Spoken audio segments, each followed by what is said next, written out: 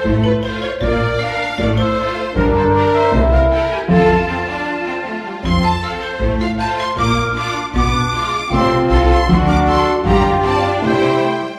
and welcome to this week's edition of Worcester Talking News, recorded on Thursday, March the 17th and brought to you by Worcester News and Equipment for the Blind and with permission of the Worcester News.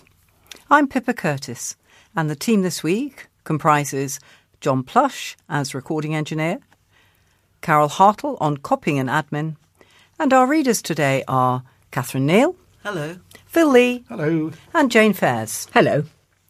I'd like to extend a warm welcome to any new listeners and hope you enjoy our recording today.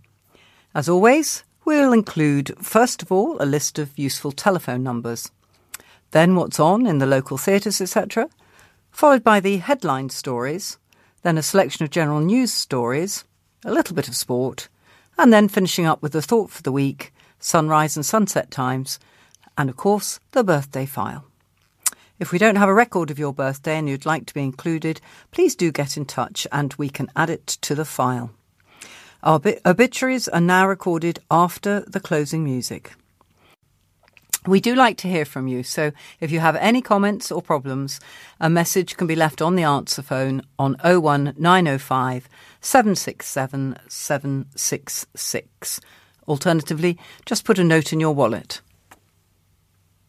Finally, the service is free to users, but if you'd like to make a donation, it can be sent to Colin Chance House, Wilds Lane, Worcester, WR5 1DA. So let's start this week with the telephone numbers, which Jane is going to read for us. Wilds Lane, 01905 767 766. Listeners should be aware that this is not manned daily and need to be patient if a reply is required. Police non-emergency 101. NHS Direct 111. Out of hours medical assistance 0300 123 3211. Crime Stoppers 0800 555 111. Worcester Hub 01905 765 765. Worcestershire County Council here to help. 01905 768 053 option 3. Community Risk Team Fire Safety 0800 032 1155. Domestic Abuse Helpline 0800 980 3331. Sense Adventures, Walking for Visually Impaired. D. Jones, 01684 891 297 or 07920 144 614. www.senseadventures.co.uk. Samaritans 116123. Worcester Live 01905 611 427. Malvern Theatres 01684 892277. Thank you, Jane. So, moving on, I've got a few ideas of what's on over the next week or two, or beyond, actually. And we're going to start in Pershore. The modern-day balladeer group Green Matthews will be bringing a new version of Geoffrey Chaucer's timeless classic, The Canterbury Tales, at the Theatre No. 8 in Pershore later this month. Presenting 6 of the best-loved tales and taking visual inspiration from medieval mystery plays, Green Matthews says, "This is definitely not a dry academic take on English literature. The show is fast, furious, occasionally filthy, and invariably funny." Tickets for the Canterbury Tales, which takes to the stage on Thursday, March the 31st at 7:30pm, are priced at £12 and are on sale now from the No. 8 box office on 01386 555 488 or online at number8.org, and it's a number 8. On to something different. Atmosphere, a new outdoor spring festival, is planned to take place in Worcester City Centre and Worcester Woods Country Park next month. The festival, which is part of the Arches Worcester Festivals programme, is a free event designed to appeal to all ages and spark discussion through a mix of live performances, workshops and events inspired by the environment and the natural world. Atmosphere will take place on Saturday and Sunday, April the 9th and 10th. For more details, visit thearchesworcesterfestivals.co.uk/atmosphere or follow @Archfests on social media. And looking ahead, although actually it's from March the 23rd, Spetchley Park Gardens will be opening to the public for the new season. An event has been organised for Easter, known as Alice in Spetchley Wonderland, a fantastic family day giving people a fun-filled adventure, including a search for missing jam tarts. Tickets cost £9 for adults, £5 for children. For more details, visit spetchleygardens.digitickets.co.uk. And also on the Easter theme, Hanbury Hall's Easter egg hunt around the nature-inspired trails is being held from the 8th to the 24th of April. The price of the trail is £3 per child and includes a trail map, pencil and a chocolate egg at the end. To book, visit guide2.co.uk. And finally, at the Malvern Theatres, a performance of Catch Me If You Can, the gripping psychological thriller by Robert Thomas. And that's going to happen between Monday the 21st to Saturday the 26th of March. Tickets are £26.88 to £41.44.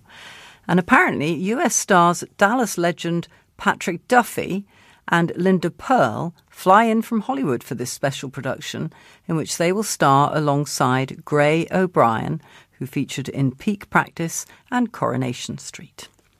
And the Malvern box office number is, as Jane said, 01684 892 277 if you need more details on that performance. Right, I think that more than does what's on. Let's move to the headlines. And Catherine's going to begin with the headlines for the week and then start with the first one. Right, thank you, Pippa. On Friday the 11th of March, the headline was, "I just want them caught. Owner's plea after thieves steal £1,000 of tools." On Saturday the 12th of March, the headline was, "Search for a perfect match. Family's quest for donor to help teenager." Monday the 14th of March, "Drunken assault on police." Tuesday the 15th of March, "Delays as line blocked." Day of long waits after person hit by train. Wednesday the 16th of March, "Drug seizure, inside police raid as it finds more than 200 cannabis plants."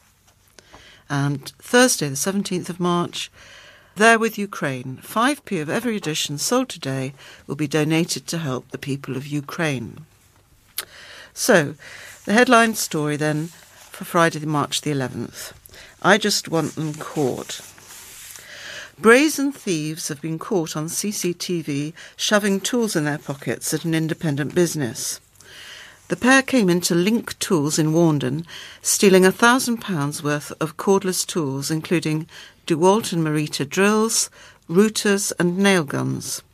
A manager said the thefts had a significant financial impact on their independent business. CCTV has caught one of the men looking about before kneeling down and shoving the drills into his inside Gillette pocket. In the background, a second man can be seen keeping a lookout at the business in Cranham Industrial Estate, Shipston Close. Gary Looker, who co-owns the business, said, "We're a small independent business with branches in Malvern and Worcester. It has a significant financial impact on the business, considering the margins we have to sell at to be competitive and make a living.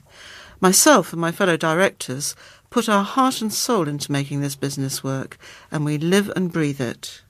Mr. Looker said he just wanted to have the pair caught and dealt with by police. They were in our Worcester store at around 3:30 p.m. yesterday. The value of tools stolen is approximately £1,000, and they took cordless tools. They were DeWalt and Merita brands and included drills, routers and nail guns.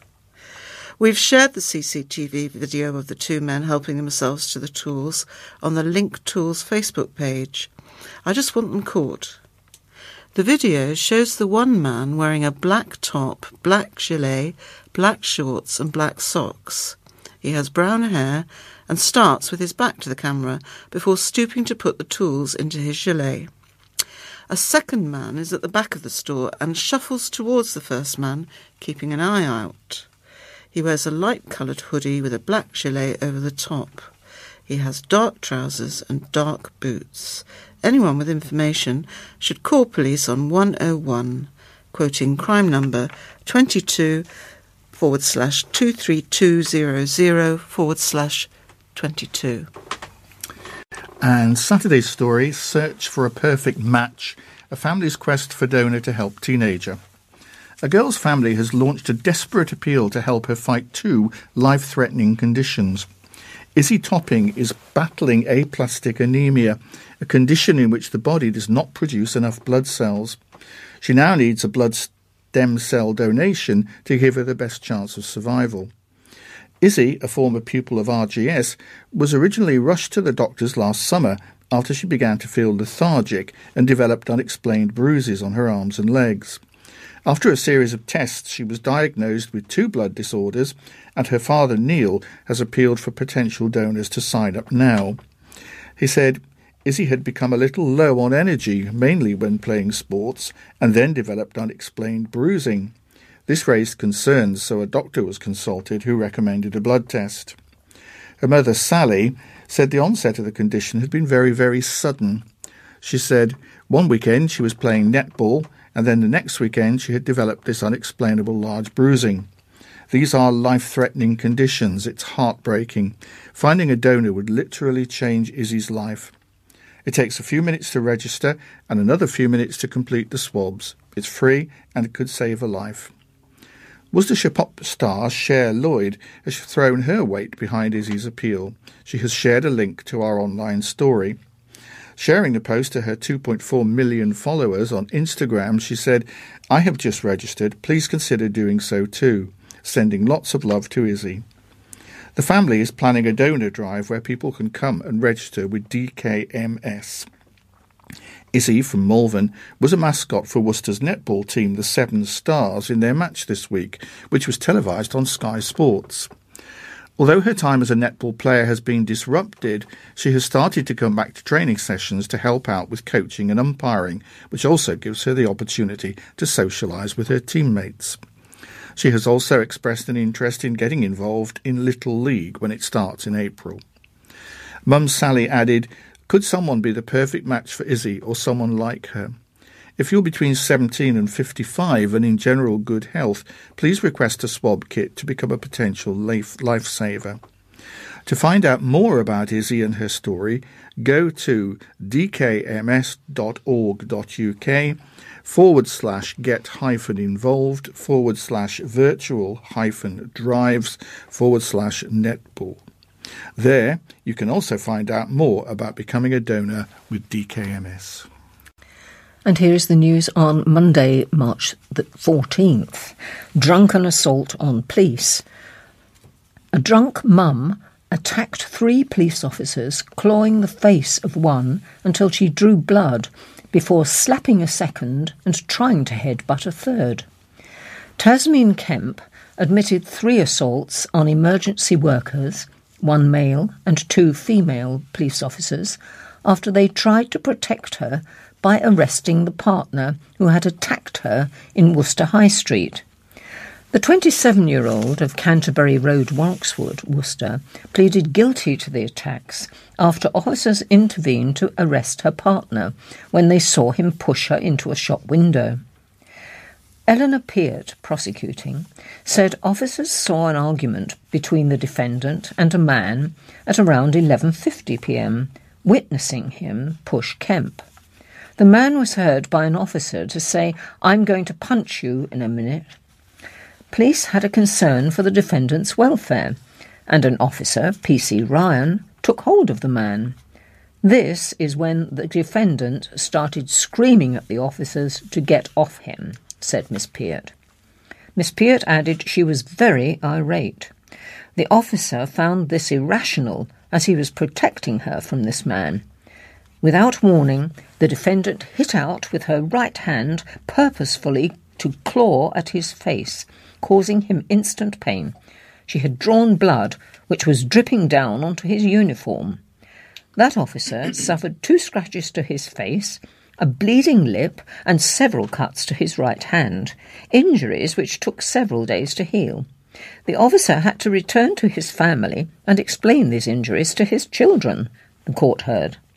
Another officer was trying to control the defendant when Kemp slapped her across the left-hand side of her face, causing pain and sensitivity to her teeth, but no injury.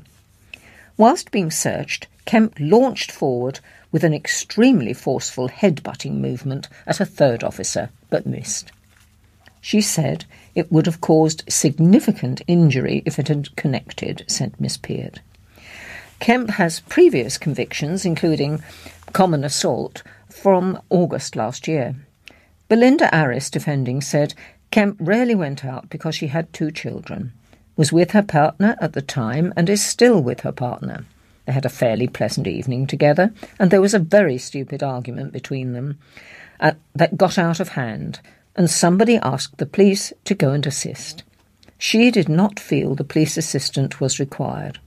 She realises from the outset looking in, she did need police assistance. She was very surprised when her partner was arrested. He was carried off. She simply just lost her head. Too much drink had caused her judgment to fail and lash out at the first officer, causing scratches to the face. She's extremely sorry, and she does have previous convictions, the majority when she was a youth, said Miss Arris. Magistrates put her on a 12-month community order to include 120 hours of unpaid work, uplifted from 80 hours because the attacks were on emergency workers and are considered more serious. They also ordered compensation to P.C. Ryan, who suffered the scratches, of £200, and the other officers, P.C. Ellis and P.C. Bird, were each awarded £50 in compensation. Kemp will be placed on an electronically tagged curfew for the next 8 weeks, running daily between 7 p.m. and 7 a.m. A victim surcharge of £95 and costs of £185 must be paid. This will be paid via an attachment to benefits at the rate of £5 per week. And the headline for Tuesday, March the 15th. Delays as line blocked. Day of long waits after person hit by train. There was chaos across the rail network after a person was hit by a train between Worcester Shrub Hill and Oxford. As a result, the line was blocked in both directions, causing delays and cancellations throughout the day. The main service from Worcester through to London had to be started from Oxford as a result, meaning anyone trying to get to London from Worcester had to find an alternative way to the capital. A spokesperson said, the 3:16 p.m. Worcester Foregate Street to London Paddington, due at 5:24 p.m, will be started from Oxford. It will no longer call at Worcester Foregate Street, Worcester Shrub Hill, Worcestershire Parkway, Evesham, Moreton-in-Marsh, Kingham, Charlbury and Hanborough. This is due to a person hit by a train. GWR did not identify the person hit by the train or say whether they were injured. Announcing the incident, Great Western Railway said replacement bus services were being put on to help passengers affected. In an online update, they said, due to a person hit by a train between Oxford and Worcester Shrub Hill, all lines are blocked. West Midland Railway are conveying passengers between Worcester Shrub Hill and Hereford in both directions until further notice. Transport for Wales are conveying passengers between Hereford and Newport, South Wales, in both directions until further notice. Arrangements have been made for Great Western Railway tickets to be accepted for these journeys. Later on in the day, GWR announced the line had reopened fully, but that passengers should expect further delays. One commuter trying to catch the train in the city told Worcester News they'd been held back by around half an hour while the incident was resolved. And the headline for Wednesday, March the 16th was drug seizure. Inside police raid as it finds more than 200 cannabis plants. There's a very dramatic photograph of the police raid. With a loud crash, police battered down a door during a raid on a 200-plus plant cannabis farm in Worcester and arrested the suspected live-in farmer. Officers, some kitted out in body armour and helmets, smashed open the door of a semi-detached house in Canterbury Road, Ronkswood, Worcester, shortly before 9 a.m. yesterday. Shouts of "Police!" reverberated through the house on the corner of Canterbury Road and Newtown Road as a team of officers charged inside, led by PC Alan Fuegueredo, nicknamed Fig. He worked the lock before a colleague used the enforcer, dubbed the Big Red Key, to deliver 3 heavy blows which caused the door to fly open. Officers were immediately greeted by the overpowering smell of cannabis wafting towards them. Once inside, the team from West Mercia Police found around an estimated 230 cannabis plants, some 5 feet tall, in a house specially adapted for the purpose, and a man suspected of being responsible for the grow. There were an estimated 150 plants downstairs and 80 more in a preparation room upstairs. An Albanian male inside was arrested on suspicion of cultivation of cannabis and abstracting electricity, handcuffed and taken from the property to be interviewed at the police station. Drivers queuing up at the junction with Newtown Road craned their heads to get a peek at the frenetic activity outside the house. The warrant was well timed. Officers believed that some of the more mature plants were close to being harvested. If they had left the raid any later, vital evidence would have been lost or potentially sold on in deals to users on the streets of Worcester. The house itself had been specially adapted for the purpose of the grow, with fans, lighting, heating and a ventilation system installed. The electricity supply had been bypassed to provide energy for the grow. Sergeant Pete Frankish, a response officer based at Worcester Police Station, had already briefed his officers not to touch any light switches before the warrant was executed, warning them all safety is key. A wall in the downstairs living area and kitchen had been knocked through to make one large room for the grow. There was also a large hole in the floor. Officers also checked the loft, but no further plants were found in there. Although it is a large grow, estimated by officers to use 80% of the space in the house, drugs experts will have to analyse the plants seized and calculate the potential yield and work out the street value of the Class B drug. Some of the plants were so large they'd been tied up because of the weight of the buds. Sergeant Frankish said, "Grows like this have an impact on the community. That's where we've got the intelligence from to swear out the warrant. It's having an impact on the community, and that's why we're here. All the information we have has come from months of talking to the community." He urged people in communities across Worcester to report drug activity via Neighbourhood Matters or the police non-emergency number 101 and asked to speak to the Safer Neighbourhood team for the area. Scottish Power arrived to make it safe and secure. The painstaking forensics work by scenes of crime officers took place throughout the day. Thank you, Catherine. Thursday's Worcester News has a very unusual front page. It's a picture of the Ukrainian flag with very bright blue at the top and bright yellow at the bottom. And then there's a heart shape in the middle with Ukraine written inside. Stephanie Priest, the editor, says later on in the issue, "It is incredibly rare for editors to hand over their front page, even rarer for us all to convey one simple message, but we hope that by doing so we make a strong statement." And the headline is "Another Day to Make Donations." A Worcester charity is taking donations for Ukrainian refugees again this Friday after being overwhelmed by people's generosity last week. Like You has been running collections for Ukraine since the humanitarian crisis began and has been able to send 3 large donations to distribution centres. The charity, which runs a migrant support centre and a community cafe, has praised the response to its appeal for help last week. Thank you to everyone for help and support in our collection. Thank you to volunteers and to Carl Munson for kindly driving to Redditch with all the donations. Like You, which is based next to Practical Car and Van Rental in Westbury Street, confirmed it would once again open its doors on Friday, March the 18th from 9:30 to take donations. At last week's collection, the charity's Kazia Lozinska told us the response has been amazing. People from all nationalities have been coming together. People are coming in and asking if they can help. We've even had mums and kids coming in and sorting donations for us. The items wanted at Ukraine collections. Organisers say they are grateful for any donations, but are asking people to stick to the items that refugees really need right now. These include baby food and formula milk for children, nappies of all sizes, disposable sheets, and children's medicines such as Calpol.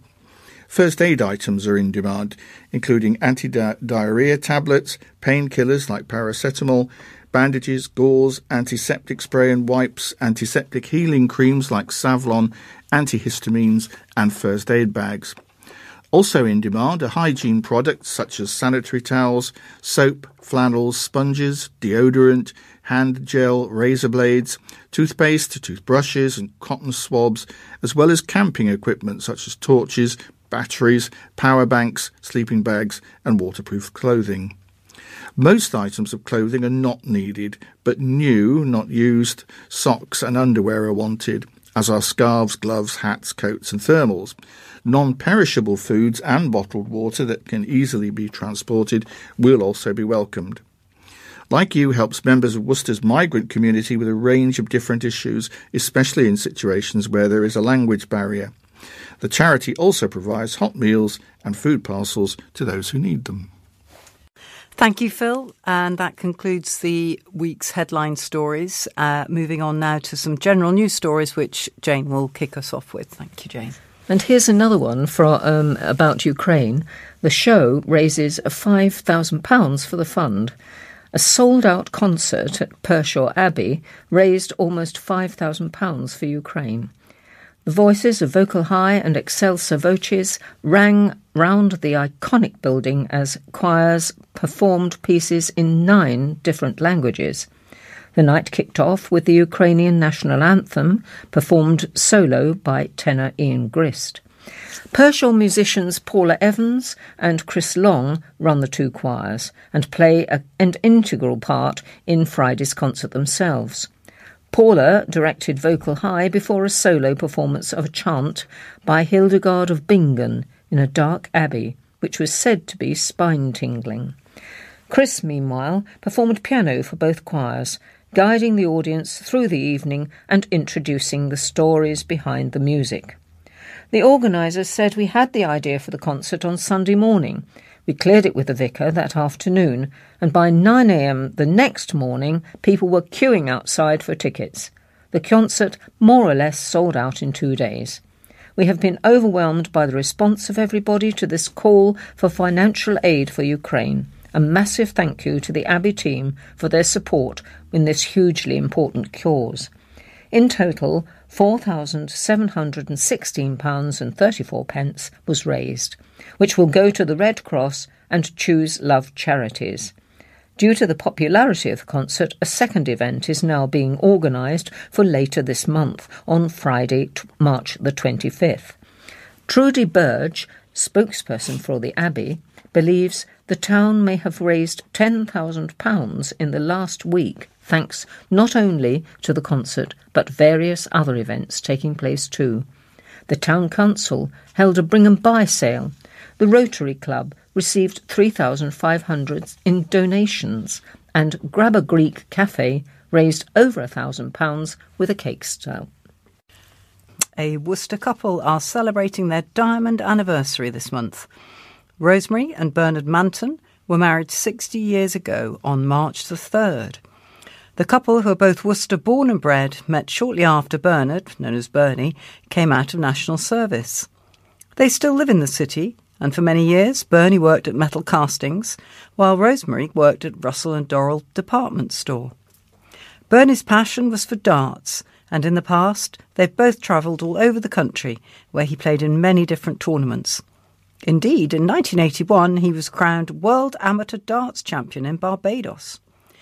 Cousin Diana Levins said they've had a lovely life together and enjoyed celebrating their anniversary with family and friends. Many congratulations to you both. A teenager spreads word on tinnitus. A teenager who's suffered from tinnitus for most of her life is doing her bit to raise awareness of the debilitating condition. Isabel Sherrington Lodge has suffered from persistent high-pitched buzzing in her ears since she was 8 years old. The 16-year-old from Worcester is walking 10,000 steps a day during March in support of the British Tinnitus Association, the organisation which has given support during this time. Isabel said, "I've suffered from tinnitus since I was 8 years old due to a severe ear infection. After getting tinnitus, it made me feel really isolated and stressed, as I didn't know how to cope with it, and I would be left constantly hearing a high-pitched buzzing in my ears. It affected me in more ways than I thought it would. It started to prevent me from being able to understand what was being said, as my tinnitus would be the only thing that I could hear. After finding out about the British Tinnitus Association, I was able to find information and techniques to help me live with my tinnitus so I could hear it less. It also helped me feel happier because I was able to find information and connect with others my age who had tinnitus, letting me know I wasn't alone and that other people my age also have it.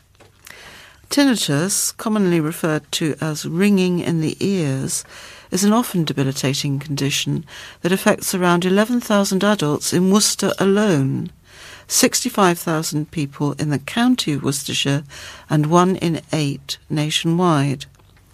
British Tinnitus Association's fundraising officer, Jess Pollard, said, "Experiencing tinnitus at any age can be daunting, but the way Isabel is dedicating time and energy to raise awareness and manage her condition is inspirational. Isabel has set out to raise £200 and would love your support in raising as much as possible." For more information about Isabel's challenge, go to justgiving.com/tinnitus walking challenge, all one word. Right, Thursday's newspaper gives us some news about the council and its latest grant. Council talks on £19 million government funding. The next step in a major revamp of Worcester is on the agenda this month. Improvements worth £19.6 million from the government's Towns Fund will be debated by Worcester City Council's Policy and Resources Committee when it meets on March the 22nd. The city has already seen £2.5 million approved to support the new Severn Centre for Health and Wellbeing in Hilton Road. Now the council will discuss more business cases applying for the share of the cash. The new business cases are for active travel, improving the city's heritage celebrations and improvements to the Riverside Park in the city. If approved, the active travel funding would include £4.5 million worth of projects included improving walking and cycling routes in the city, investment in Keepax Bridge, a new bicycle hire scheme and improving pathways. The Heritage and Riverside business case is looking for £640,000 from the Towns Fund to improve the city's appeal to tourists. The funding would see the Worcestershire Soldier Museum, currently housed in Worcester City Art Gallery, move to a new display area at the Commandery. The Riverside Park, which includes land adjacent to the Severn from the outskirts of the city centre all the way to Diglis Island, will benefit from improved links to the High Street via Copenhagen Street and St Andrew's Gardens.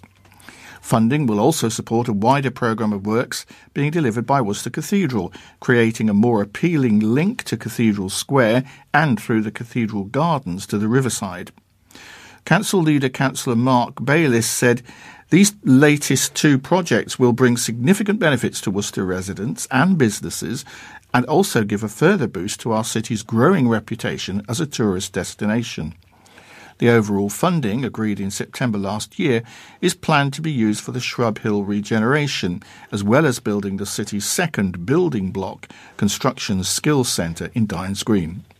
The council originally bid for £28 million from the government, but was given £19.6 million, meaning its original plans had to be redrawn.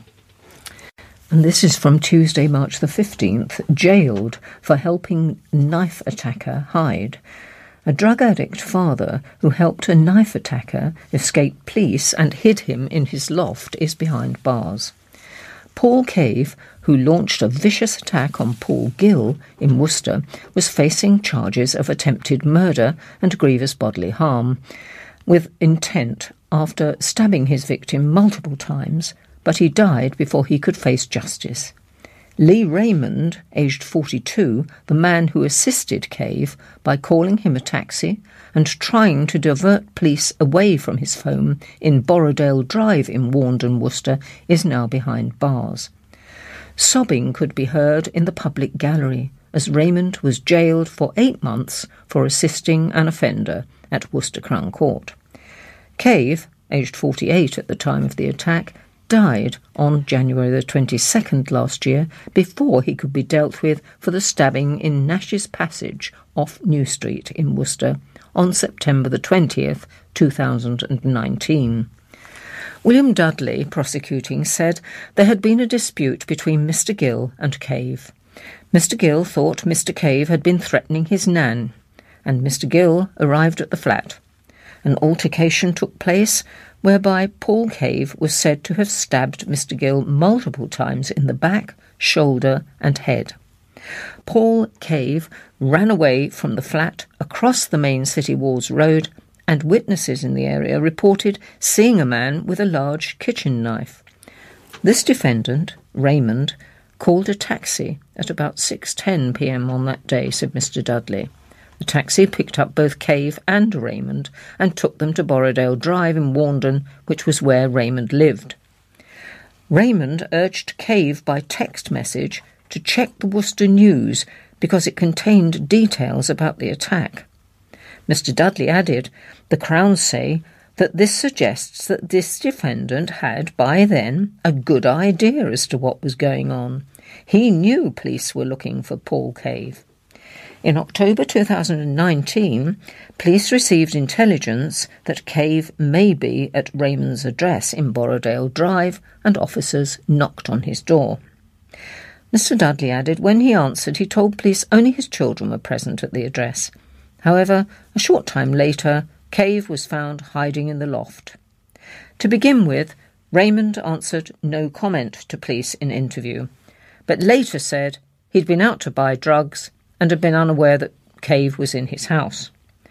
Raymond was described as having a lengthy criminal history, including offences of dishonesty and possession of drugs. Martin Butterworth, defending, asked for the custodial sentence to be suspended. "He has demonstrated remarkable ability to change his life," said Mr. Butterworth, of the father of 2. He explained that the death of Raymond's partner when he was relapsed into drug use. Judge Nicholas Cole said in calling the taxi, Raymond would have had some knowledge that there had been violence, but not necessarily the extent of the violence. He added that violence was severe. Paul Cave had stabbed the victim a number of times. Judge said that the only immediate custodial sentence was appropriate and spoke of the importance of deterring when sentencing offences of this nature. Raymond was told he can expect to serve half of the 8 months in custody and half in the community on licence. The Passion Play is coming to Worcester City Centre in April. The Worcester Passion Play will be performed on Good Friday, that's April the 15th, in Cathedral Square. The open-air performance will detail the story of the day that Jesus was arrested, tried and crucified before rising from the dead on Easter Sunday. At the start of last year, 50 people began rehearsing from churches across Worcester for the performance, which then had to be delayed due to the pandemic. John Inge, the Bishop of Worcester, was due to have been playing a role and has said he will be reprising the role in a video posted on the Worcester Passion Play's Facebook page last year. He said, "I was due to play one of the thieves crucified alongside Jesus. Next year I will be strung up outside the cathedral for all to see, and for those wondering, I will be playing the bad thief, typecast. It is really exciting. Worcester's not seen anything like it before. Quite often we tend to celebrate within our churches, but this production will be taken out to the heart of the city, and we expect lots of people to be involved. It will be a spectacle with real meaning and hope. Come and enjoy it and find something really precious as you do so." The play is being directed by Tim Crowe, who is delighted so many of the original cast have reprised their original roles for this year's production. He said, "There has been a real sense of community in the preparation for the Passion play. Whenever a group of actors come together, there's a sense of team, but it's gone on even further and has felt like family." The 90-minute performance is a partnership between the Worcester Passion Play Limited and the Christian theatre group Wintershall. Worcester is one of 10 cities in the UK producing The Passion of Jesus in association with Wintershall's Trafalgar Square production. The event will be free to attend for all those wishing to see the performance. Right, thank you. Here's a list of the biggest planning applications in the city that have all been submitted in the last 12 months, but are still waiting for a decision from planners at Worcester City Council. The first is 50 homes on former Tolladine Golf Course off Darwin Avenue. Up to 50 homes could still be built on the former Tolladine Golf Course in Worcester, despite 2 rejections by the City Council's Planning Committee. After a second attempt to get planning permission was rejected by councillors in December, Housing Association Bromford has now launched an appeal with the government's planning inspectorate, which could see the decision overturned. Secondly, demolition of former Sansom Walk swimming pool for 40 homes. Sanctuary Housing revealed its proposals to build a mix of 40 affordable 2 to 4 bed homes and 1 bed flats on the site of the former Sansom Walk swimming pool in Worcester last year. The former swimming pool closed at the end of 2016 and was finally demolished this summer. Thirdly, a care home off London Road. Arden Croft has put forward plans which would see a new 61-bed care home built on land off the busy London Road in Worcester. Neighbours close by say the wildlife-filled green space would be destroyed if the care home is allowed to be built. A decision was due to be made by the Council's Planning Committee in February, but was pulled from the agenda at the last minute. Fourthly, a care home in Northwick. The 70-bed care home could be built on land known as the Donkey Field off Northwick Road in Worcester, but whilst in the city, a decision will be made by Wychavon District Council. Council planners rejected proposals to build an 80-bed care home on the same land last year. Northwick Developments put the plan back on the table in January, but reduced the size of the care home slightly to 70 beds. Next, 15 flats in Lowersmoor. The proposals would see the 4-storey apartment building built behind the Firefly pub and various other buildings in Lowersmoor in Worcester. Then there's 14 flats in Foregate Street. Victoria House in Worcester's Foregate Street would become 14 flats under proposals by the Barnett Property Group. The upper floors of the Grade 2 listed building have been empty for several years and have fallen into a state of disrepair. The next one is the conversion of the former Powell's Care Home in Ombersley Road into an HMO, which means a house of multiple occupation. New plans would see the former Powell's residential home in Ombersley Road converted into an HMO. The building has been used to house several of the city's rough sleepers during the coronavirus pandemic, and residents say they are living in fear, having been plagued by antisocial behaviour, drunken abuse and drug dealing near their homes. The next one is conversion of former Garibaldi Inn in St John's into flats. Proposals to convert the Garibaldi Inn in St John's into 6 flats were rejected by Worcester City Council's Planning Committee last year, but an appeal has now been lodged with the government's planning inspectorate, meaning the decision could be overturned. And finally, the conversion of the former Café Rouge in Friar Street. The plans would see the upper floors above the former Café Rouge restaurant in Friar Street in Worcester, which closed last year, converted into 3 flats and a 6-room house of multiple occupation. The ground floor and part of the first floor space in the Grade 2 listed building would remain for commercial use and could be replaced with a new shop, restaurant or cafe. Thank you, Catherine. Saturday's newspaper, Staff on Their Knees, and it's accompanied by a photograph of a line of ambulances waiting outside Worcestershire Royal. Exhausted hospital staff and paramedics have been brought to their knees by huge handover delays, an investigation has found. A report by Worcestershire County Council has described the toll that long delays have taken on staff and patients, and how the region was one of the worst performing in the country when it came to ambulance handover delays at the end of last year. The average handover at the Alexandra Hospital in Redditch took around 16 minutes, compared with the average wait of an hour and 45 minutes at Worcestershire Royal. At points, the delay in handover time from ambulance to hospital was twice as bad in the West Midlands than in the East Midlands, and was worse than the rest of the country combined, according to the scrutiny report by the Council's Health and Overview Scrutiny Committee. Health bosses in the region have now outlined how they will cut delays to the amount of time it takes for patients to be transferred, including ensuring the right people are attending A&E and making sure patients leave on time when they are fit to do so. At the end of October, there were 205 people still in hospital 24 hours after they were judged as medically fit to leave.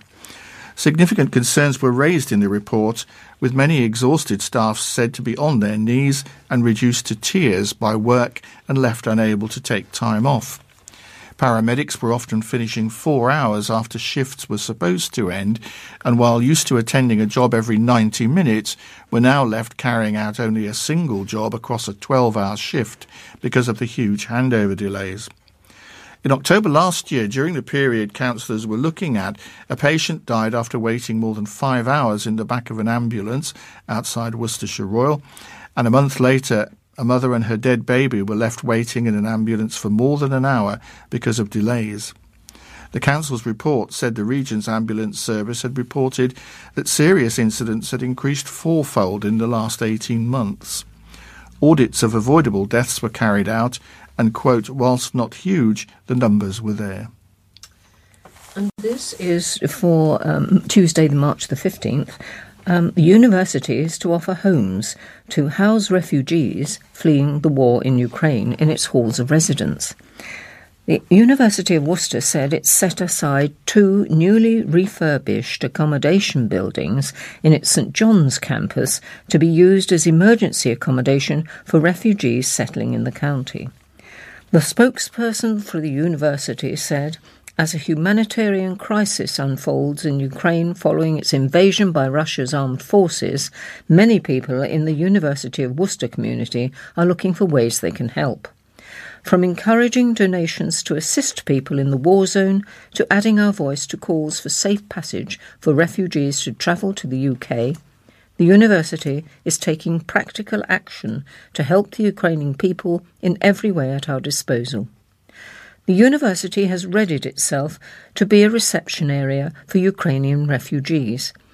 2 halls of residence on our St John's campus, which have recently been refurbished and were therefore vacant, have been immediately recommissioned and will be offered to provide the emergency housing needed for a reception centre. We will cooperate closely with community organisations, the Church of England and other faith bodies, our local authorities and housing associations, to create an effective system to ensure that refugees from Ukraine to our region receive the sanctuary and support they need. University Vice-Chancellor Professor David Green said colleagues, students, governors and fellows of the university have been horrified by the Russian regime's invasion of Ukraine. The needless deaths of so many Ukrainians, including children and adult civilians, as well as soldiers, the injuries to so many more, and the displacement of so many people is truly devastating. The University of Worcester was founded after World War II to win the peace through education. Our commitment to democracy, the rule of law, and the sovereignty of independent nations is unshakable. As a community, we express our solidarity with the Ukrainian people as they fight to preserve their city, country, lives and freedoms. The first new age group in the Scouts in 35 years has arrived, and there's a group in Worcester. Robert Sidley, County Commissioner from Scouts Hereford and Worcester, said, "We couldn't be prouder to celebrate Squirrels, our new programme for 4 and 5-year-olds. It's also a historic milestone for the UK Scout movement. As the first new age range in Scouts for 35 years, we're helping young people gain skills for life, where and when it matters most." Following 2 years of pilots and pioneering work in Northern Ireland, 200 squirrel drays have opened in locations across the UK. 7 have now opened across our county, including 2 in Worcester. The latest to welcome squirrels are Scouts 5th Worcester, based in Barbourne, which welcomed 10 new members. Robert added, "There are several other groups hoping to open new drays and support scouting in their local community, providing an amazing community-based scouting programme. People do not need any scouting experience to support their groups, but a desire to support a fun scouting programme. This can be from squirrels aged 4 and 5 through to Explorer Scouts up to ages 17. Voluntary work is truly rewarding. If you are interested, then please email hereToHelp@scoutshw.org.uk for further information. If you aren't interested in becoming a leader, but fancy volunteering and scouting, either helping in the background maybe, or on an executive committee in your village, town or county, then get in touch on Facebook at www.facebook.com/hwscout/ or Twitter @ScoutsHW, or go to scoutshw.org.uk. Well, good luck to them. All right, thanks, Pippa. The fire service for Worcester has donated PPE and rescue equipment to help support emergency workers in Ukraine. Hereford and Worcester Fire and Rescue Service will also be donating a fire engine this week, following government approval. The service's donations form part of an initiative by the National Fire Chiefs Council to deliver kit and equipment in support of the Ukrainian Fire and Rescue Service's response to the emerging crisis. 2 Hereford and Worcester volunteers drove fully packed vans to the UK collection point last Friday, March the 11th. The vans contained personal protection equipment, filters for respiratory protection equipment, ventilation fans, scoop stretchers and chemical protection suits. An appliance donated by the service will form part of a convoy of 15 fire engines and 2 lorries of equipment being driven to Poland on Saturday. The deployment of these donations is being supported by funding from the Home Office, Foreign Commonwealth and Development Office and others. It is being coordinated by the UK charity Fire Aid. When it reaches Ukraine, the equipment will be used to support firefighters, emergency services and volunteers who are battling together on the front line, dealing daily with fires and other emergencies to protect lives, people and property as the invasion devastates the country. Area Commander John Butlin, Assistant Director for Response at the Hereford and Worcester Service, said, "This is an extremely worthy cause for the service to be supporting.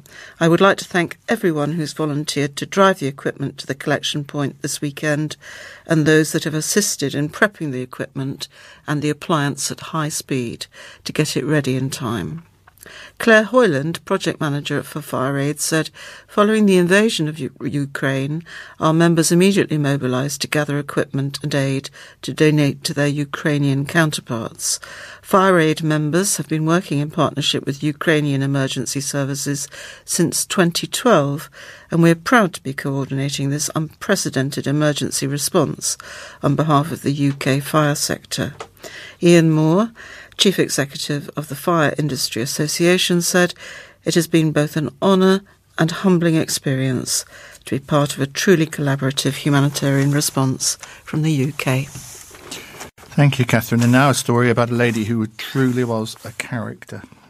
Closing time came too early. Customers and staff have been sharing tributes and memories of a no-nonsense landlady who has died. Judy Allen has been remembered for her brilliant wit, sarcasm, kindness, generosity and awesome cooking after 3 decades at the Mug House in Claines. Mrs. Allen died on Monday morning at Worcestershire Royal Hospital after a brief illness. Corinne Kennedy from Monkwood Green fondly remembered a funny moment when a wedding party filled the pub without buying a drink. Incidentally, I point out that the pub is virtually in the churchyard at Claines, so there's always been that strange symbiosis. She said, "Never forget cold lunchtime when an entire wedding party invaded the bar because the church was not yet open. We customers were getting crowded out until Judy came in and shouted, 'This isn't a bleeping bus shelter. If you're not drinking, kindly vacate the premises,' or something along those lines. We have very fond memories of her, Russ, that's her son, and a great pub. She will be greatly missed." Mrs. Allen was well known for enjoying a glass of red wine and wearing an apron when she worked in the pub's kitchens. Staff member Jan Femby said, "Closing time came too early, Judy. You should have gone on forever. Your brilliant wit and sarcasm will be truly missed." Others remembered Judy for her kindness and ability to make people feel welcome when they visited the pub in Claines. Karen Cresswell from Wolverhampton paid tribute. "Myself and my husband have been going to the Mug House for 28 years when we camp at Mill House. Judy always made us feel welcome. It came to feel as if it were our own local. We have become very fond of Judy and will miss her dearly." And this is Friday, March the 11th. My mum was screaming.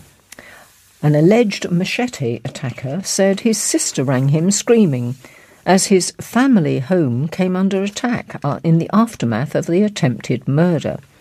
Usman Multani, speaking from the witness box at Worcester Crown Court on Tuesday, said his house in Bronxwood came under attack following the assault on Owais Salim, but he denied fleeing Worcester in the aftermath, being armed or hurting anyone, calling the victim a good kid. Mr. Salim, who has also given evidence, described how he was struck with bats and machetes in Miles Lane and Worcester during an attack at 1 a.m. on Sunday, November the 24th, 2019. Multani, aged 27, of Westminster Road, Ronkswood, Kasim Multani, 23, also of Westminster Road, and Shahnul Alam, 32, of Ivor Road, Spark Hill in Birmingham, deny attempted murder, violent disorder and inflicting grievous bodily harm with intent. Mr. Salim suffered a fractured skull and a bleed on the brain following the attack. Usman Multani said his sister told him their house was being smashed up. "My sister rang me. She was screaming. I panicked," he told the jury. He added, "My sister was screaming, my mum was screaming. They were both devastated." Multani said his partner came to the address helping to clear it up afterwards. He said he remained at an apartment in Birmingham previously booked by his partner for that evening. He said, "I was shocked. I was in a panic and very angry."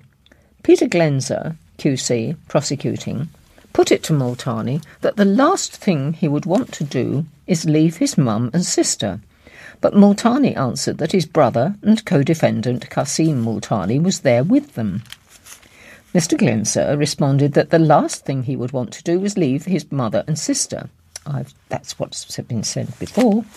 He said, "You would want to look after your little brother and the rest of the family," he said. "I would, yes," said Multani. It was put to Usman Multani that he was one of the people who got out of a Mercedes on the day of the attack at Always Salim. "I've never sat in that Mercedes in my life," said Multani. He told the jury he'd been in a Volkswagen Golf on the day of the attack. He denied instructing any of his co-defendants to clean the Mercedes thoroughly so that no DNA or fingerprints remained on the vehicle. Mr. Glenser said, was it a coincidence that the Golf had no registered keeper on the night in question?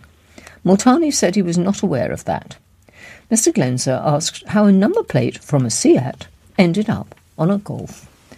Multani said he did not know. Mr. Glenser said, it's the Crown's case that you were the organiser of this, that you recruited people, you circled the area, and you selected someone who was at the back of the group and launched into a vicious revenge attack. You deny that, don't you? Multani answered, I absolutely deny that, yes. The prosecutor then asked Multani if he said he was not responsible and who did carry out the attack. If I did see, I would certainly say, said Multani. Multani described Always Salim as a good kid and said he had no animosity towards him.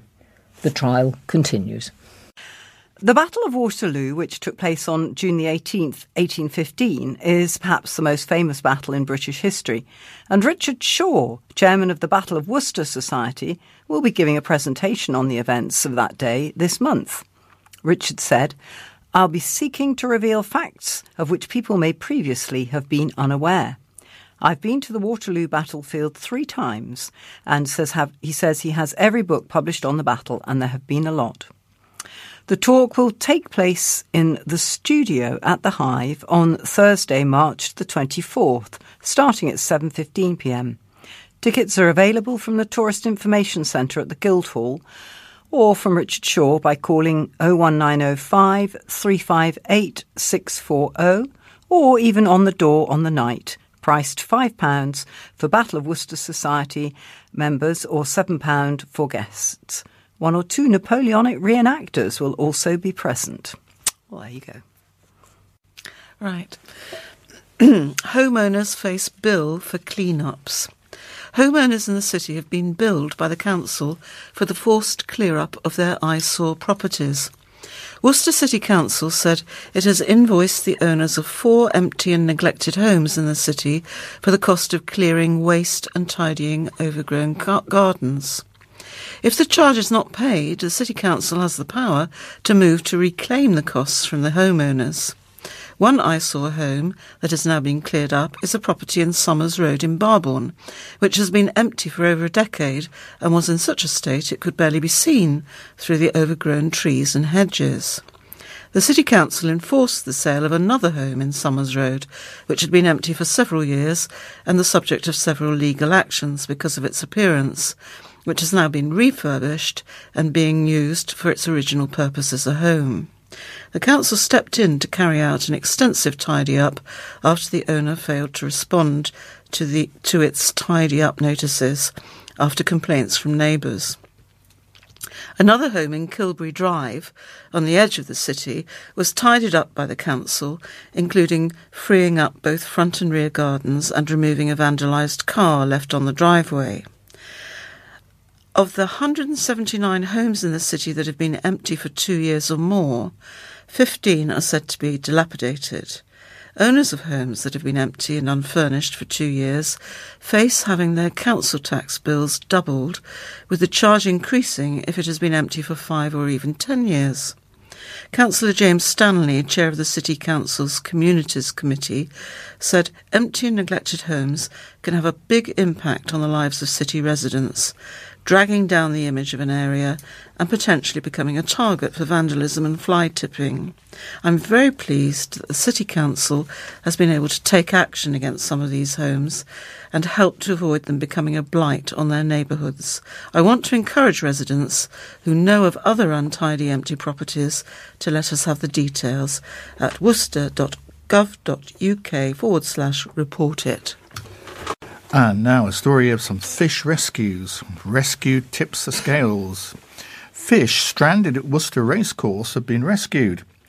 Following the trio of recent storms, the racecourse, like many other areas in the country, or the county even, was submerged in water. While most of Worcester is back to its usual dry state, large parts of Pitchcroft remain underwater. Now, this is last Friday, not now. A team from the Environment Agency has spent this week returning the creatures to their natural habitat. Environment Agency Fisheries Technical Specialist for Worcestershire, Chris Banger, said flood recovery work includes fish rescues wherever possible. The Environment Agency's fisheries officers rescued a number of specimen fish stranded due to floods at Worcester Racecourse, returning these specimens to their rightful place, the River Severn. That's place spelt Place, by the way. Surveillance and further rescues will continue for a few days as waters recede. A huge variety of species were found in the floodwaters, including roach, perch, bream, pike, dace and salmon. Mr. Banger encourages anyone who sees fish stranded or in distress to contact the Environment Agency on 0800 807 060. Meanwhile, with the season opener a little over a month away, the rescue effort couldn't come as more of a relief for the team at the racecourse. A spokesperson said, "Great work by the Environment Agency, scooping up all the stranded fish at Worcester Racecourse and placing them back in the river where they belong." This is not the first time that fish have found themselves in this unusual habitat. In 2020, just before the first lockdown of the pandemic, the Environment Agency rescued thousands of fish from the racecourse following those floods. In total, more than £400 worth of fish were saved. That's pounds imperial weight. And this is It's Not a Home Without a Gnome. A Barbourne man has been making, painting and selling gnomes, donating the proceeds to a different charity each month. He started his gnome surgery last year and has since then painted, created or revitalised over 200 gnomes. Simon Horton began this idea by offering to repaint people's garden gnomes for free. But now he is selling them for £5 each, and this month that money will be going to Behind the Smile. He said, "People started saying I should do something for charity. So what I've done is I've bought some latex moulds and I've started actually making my own gnomes. Whatever I make from the gnomes all goes to a selected charity. I plan on changing the charity every couple of months, so this couple of months are Behind the Smile, a charity helping bereavement through suicide and raises awareness of mental health issues. The next one after that will be Acorns Children's Hospice." Mr. Horton learned how to make gnomes through reading about it online and teaching himself. He added, "They're not all perfect. Some have little quirky indentations, but I class that as part of their character. People can have the colour they want. I've even done a few mascots for people's clubs and things like that. I did one for a lady whose mum is in a local choir called I Sing, so she bought a gnome from the internet and asked me if I would paint it in that club's colours. I painted the symbol on his top, and that went down well, and the lady said it made her cry when she saw it. People can find out more about Mr. Horton's gnome surgery and order a gnome themselves through his Facebook page. And I intend to do just that." Children in Worcester and Malvern donned their pyjamas and took the plunge to take part in local baby and child swim school Puddle Ducks Pyjama Week. The event, run by Puddle Ducks Worcestershire last month, was lots of fun for everyone involved, but also taught the little swimmers and their families vital swimming techniques, especially how it would feel if they ever found themselves in water fully clothed. As the first pyjama week since before the pandemic, everyone was very excited to take part. It is often the favourite lesson for many little swimmers and many teachers, with the fun exercises helping children to remember key skills for staying safe in the water. Suzanne Horton of Puddle Ducks Worcestershire said, "It is so important for children to learn about water safety and survival techniques in the water, especially after so many months out of the pool due to the pandemic. Our pyjama week helps children to experience how it feels to be submerged in water fully clothed and what actions they would take to reach safety. With the summer months on the way and many families spending holidays or trips out by the water, these skills are more important than ever. But of course, it is also a lot of fun. Wearing your favourite pyjamas, jumping in the water and completing activities is a novelty all children enjoy and a memory that will stay with them, helping them if they ever find themselves in trouble in the water.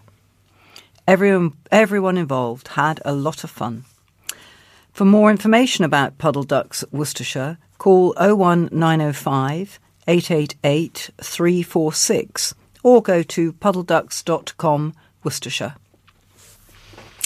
Well, from a story about the very young to a story about the very old. Tributes have been paid to a woman of 107 years who always looked on the bright side of life. Ruth Thomas's funeral was held on Tuesday with over 120 mourners filling St Mary's Church in Kempsey. She died peacefully on Tuesday, February the 22nd at the Lawns Care Home just 5 days after turning 107.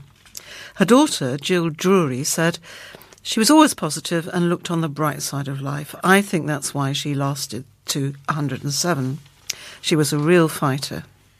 Mrs. Thomas was well known in the Worcestershire village for running the swimming pool that was outside the Lawns and the Queen's Head.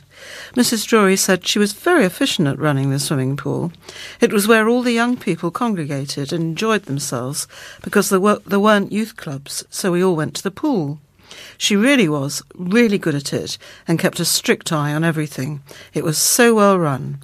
That's where I met my husband Keith when we were 13, and we will be celebrating our 55th wedding anniversary next week. The pool was family run and her husband Bert did the technical things, and me, my husband and brother Leslie would all muck in. Worcester Cathedral Guild of Bell Ringers sounded the bells in tribute to Mrs. Thomas at her funeral. She lived in the village before moving into the Firs, then to the Lawns Care Home, both in Kempsey. Staff at the Lawns appealed in Worcester News for birthday cards for her 107th birthday, which was on Thursday, February the 17th. At the time, the manager, Melanie Dawson, said she's always been a happy lady, and if you asked her the secret of a long life, she would say it was her positive outlook. She received over 500 cards from school children, Kempsey residents and well-wishers from across the country. Talking about her 107 years, her daughter said she was born in the First World War, saw the Second World War, and even saw everything being invented, televisions, radios, washing machines, and then space travel. She saw the introduction of all those things that we take for granted, and also saw a lot of change too. The story from Wednesday's newspaper, fined for bar abuse. A drunk woman who entered a city pub in disguise because she'd been barred hurled abuse at a barmaid who told her to leave. Despite having a scarf around her face, Gemma Holmes was recognised by staff at the Royal Exchange and told to leave the pub in the Cornmarket, Worcester. The 40-year-old of Cherwell Close off Tolladine Road, Worcester, admitted racially or religiously aggravated harassment and threatening, abusive or insulting words or behaviour against Alicia Bradley on December 19th, when she appeared before magistrates in Worcester on Thursday.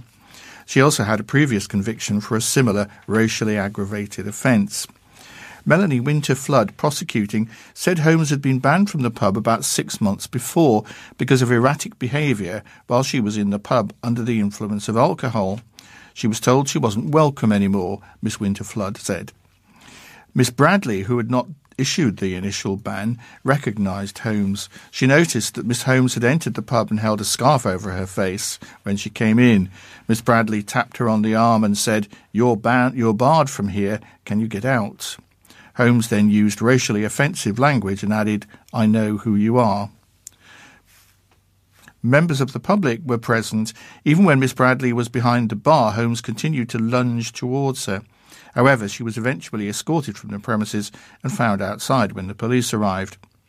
She was described as being incredibly drunk at that point. She told police she'd drunk a lot of alcohol and was under the influence of some drugs, said Miss Winter-Flood. CCTV footage supported what Miss Bradley said.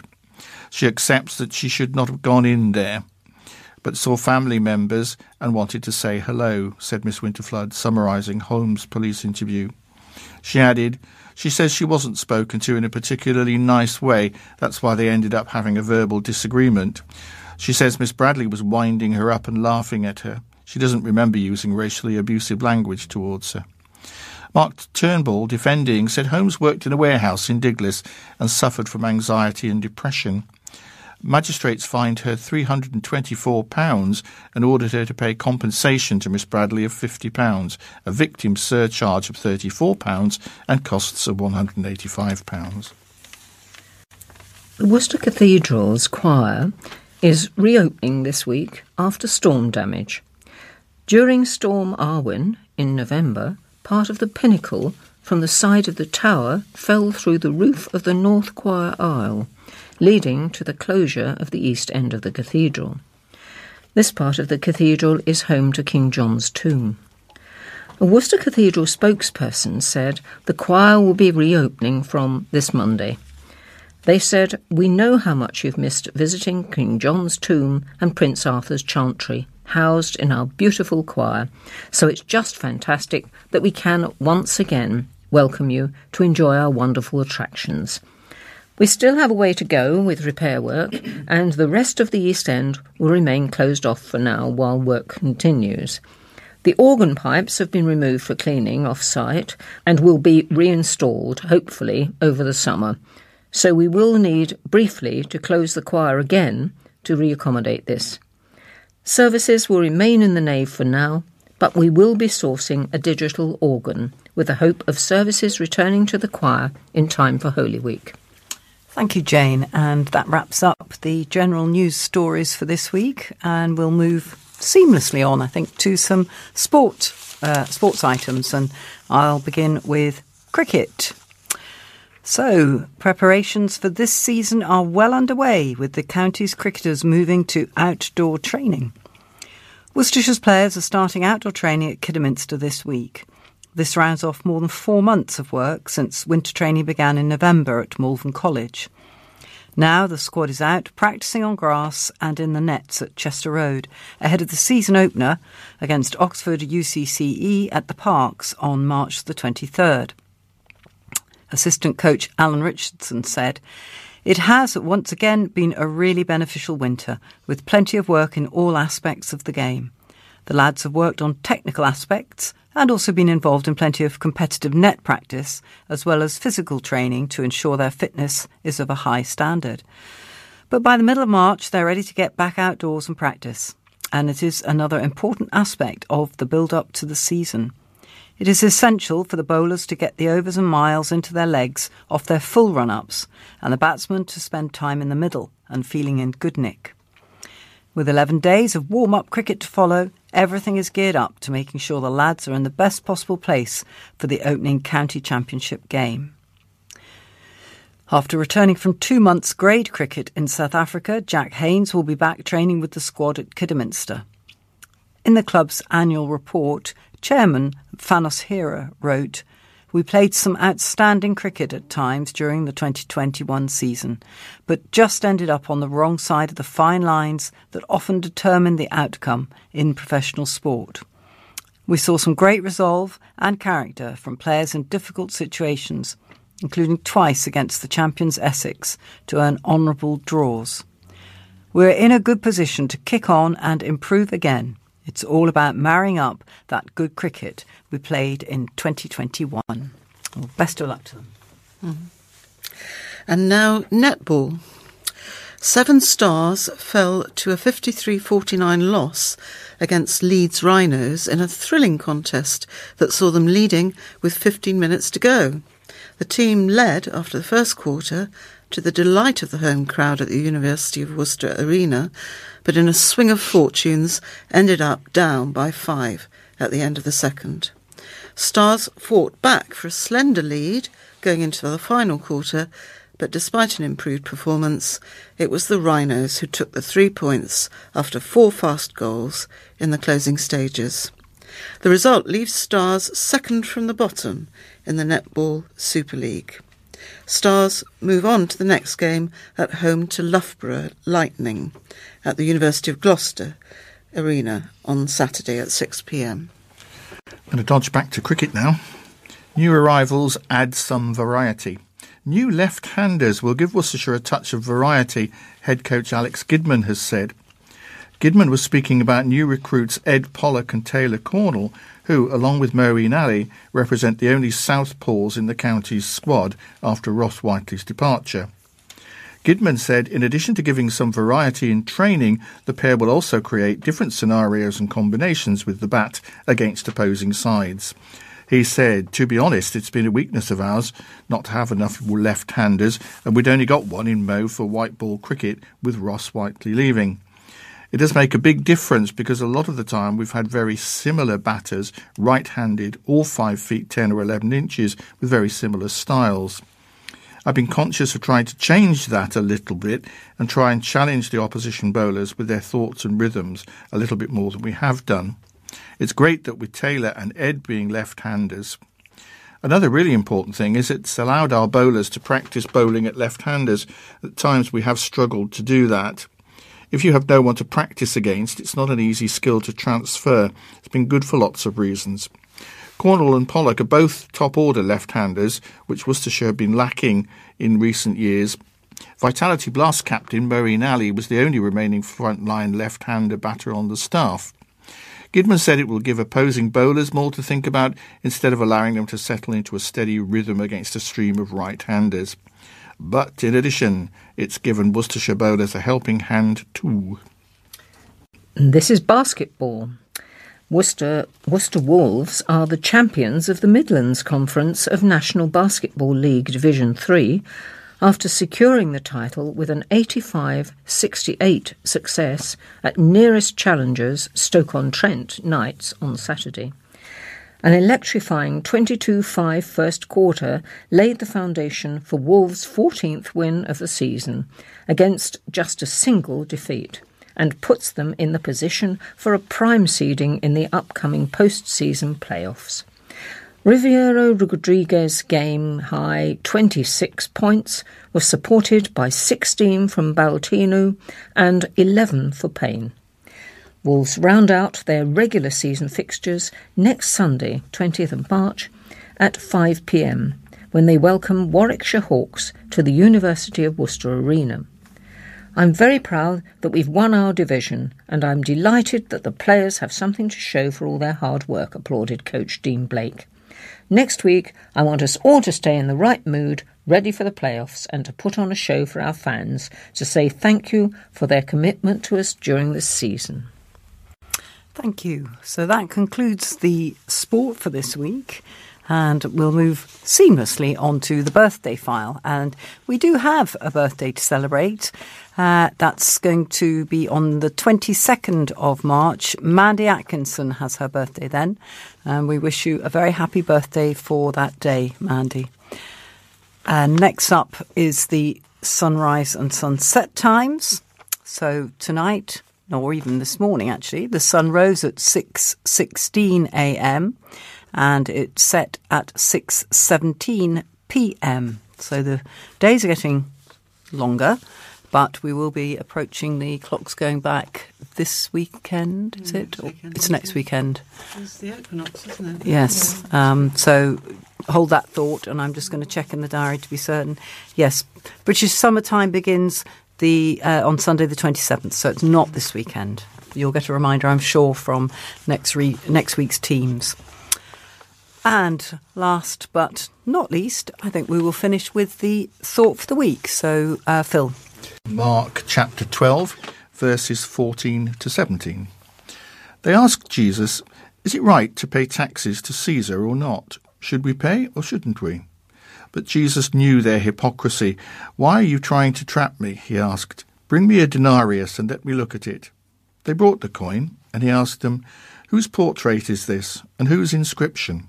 "Caesar's," they replied. Then Jesus said to them, "Give to Caesar what is Caesar's, and to God what is God's." And they were amazed at him.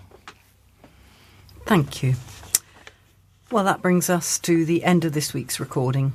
I'd like to thank tonight's readers, Catherine and Phil and Jane, and the production team. That's John behind the glass as our engineer, and Carol for her copy and admin. and wish you all a good week ahead. And I will say goodbye, and so will everyone else. Goodbye. Goodbye. Goodbye. So here are this week's obituaries. John Turner, loving husband of Diana, father and grandfather, passed away peacefully at Worcester Royal Hospital on Monday the 28th of February. Funeral service will take place at Worcester Crematorium on Wednesday 23rd of March at 2:30 p.m.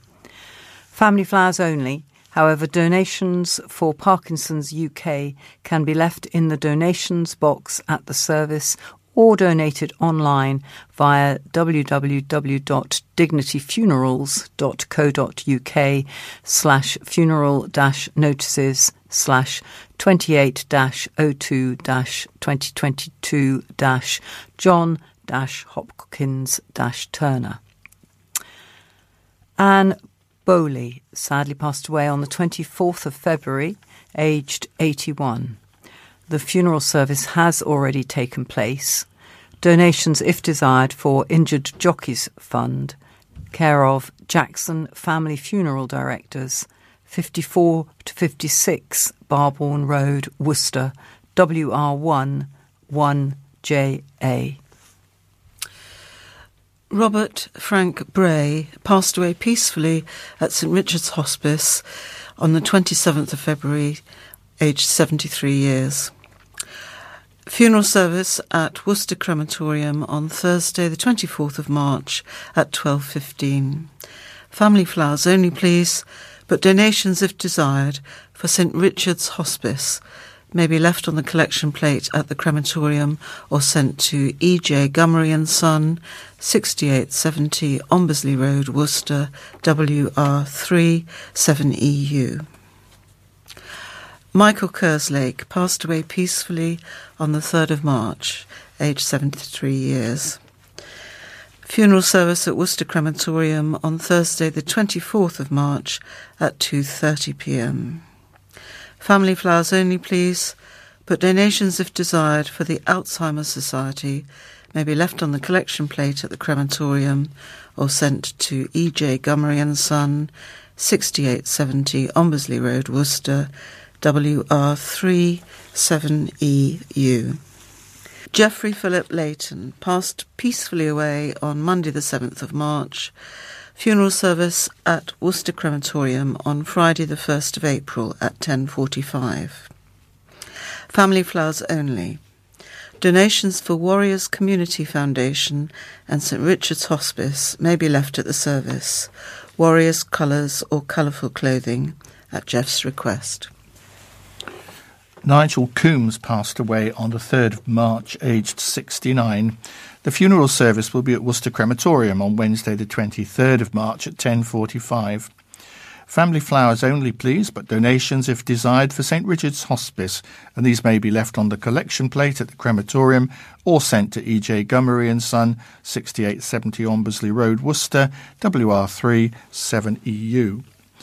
Terry Martin Hoskins passed away on the 23rd of February, aged 56.